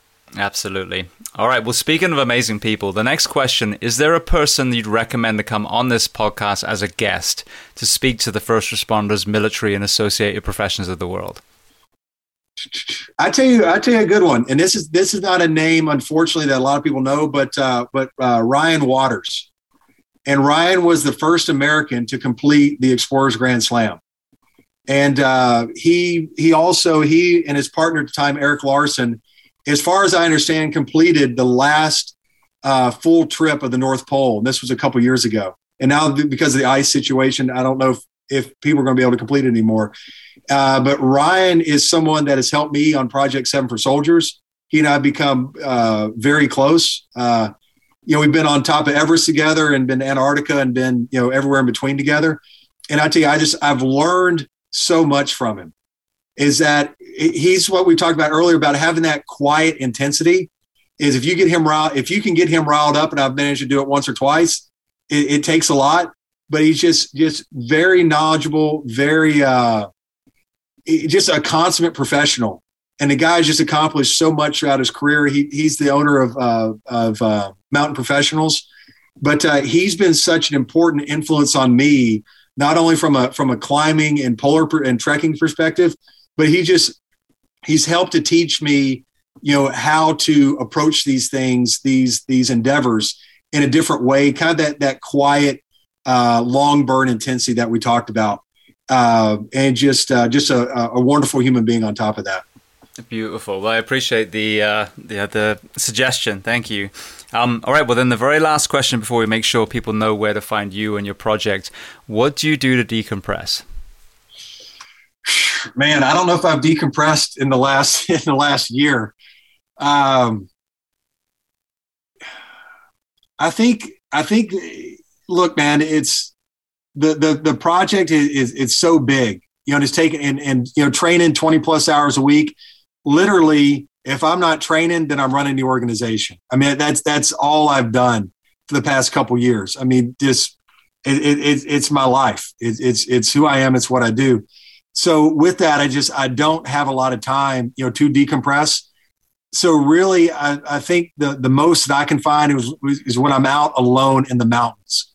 Like we talked about earlier, is not having music going or a podcast or not having my cell phone on me, and just really fighting to find that quiet space. And that might be 10,000 feet up a mountain when my heart rate's 150 beats per minute. But is when I can finally feel myself. What I talk about is we can break our own gravitational fields. We can break through that ceiling that's kind of trying to pull us back down. And normally, and I think you mentioned it earlier, is sometimes when you try to get quiet, you actually start getting more and more noisy. And it's like something inside of you that's scared of you getting quiet. It's scared of finding that peace, and it tries to hold you down and bring you in. And I feel that even in the mountains, as I'm starting to disconnect, my brain gets more and more active. The voices get louder, all the things get louder. But when I can finally break through that and to kind of reach that flow state, that we discussed just a little bit earlier, that's really I find the best time for me. And given my amount of training, volume of training is normally that can last, 2 to 4 hours. And that's something that I look forward to every time I get out. Brilliant. Well, for people listening, where can they find Dawson's Peak? How can they maybe apply to be one of the athletes that takes part? And then how can they donate as well? Yeah, no, certainly. So our website is just dawsonspeak.org. Instagram is at Dawson's Peak. So I think that's the easiest way to kind of learn more about the program or about the organization. And, look, it's, we're still evaluating the next project that we have coming up. We're in discussions currently with a couple people with a couple ideas in mind. But if someone, has an idea and they'd like to reach out and present that to us, we would love to speak with them about it, because, we want to find different people that, from different areas, that look different, that talk different, that have different experiences, and that want to do different things in their lives, so that we can relate to as many people as possible.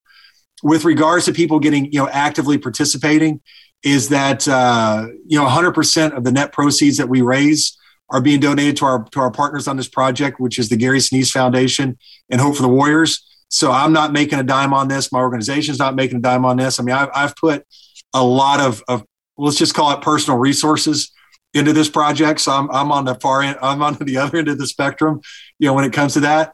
But, any way that people can contribute to that, we would certainly appreciate it. And like I said, it's 100% of the net proceeds are getting donated out of this. And all that, you can find on the website.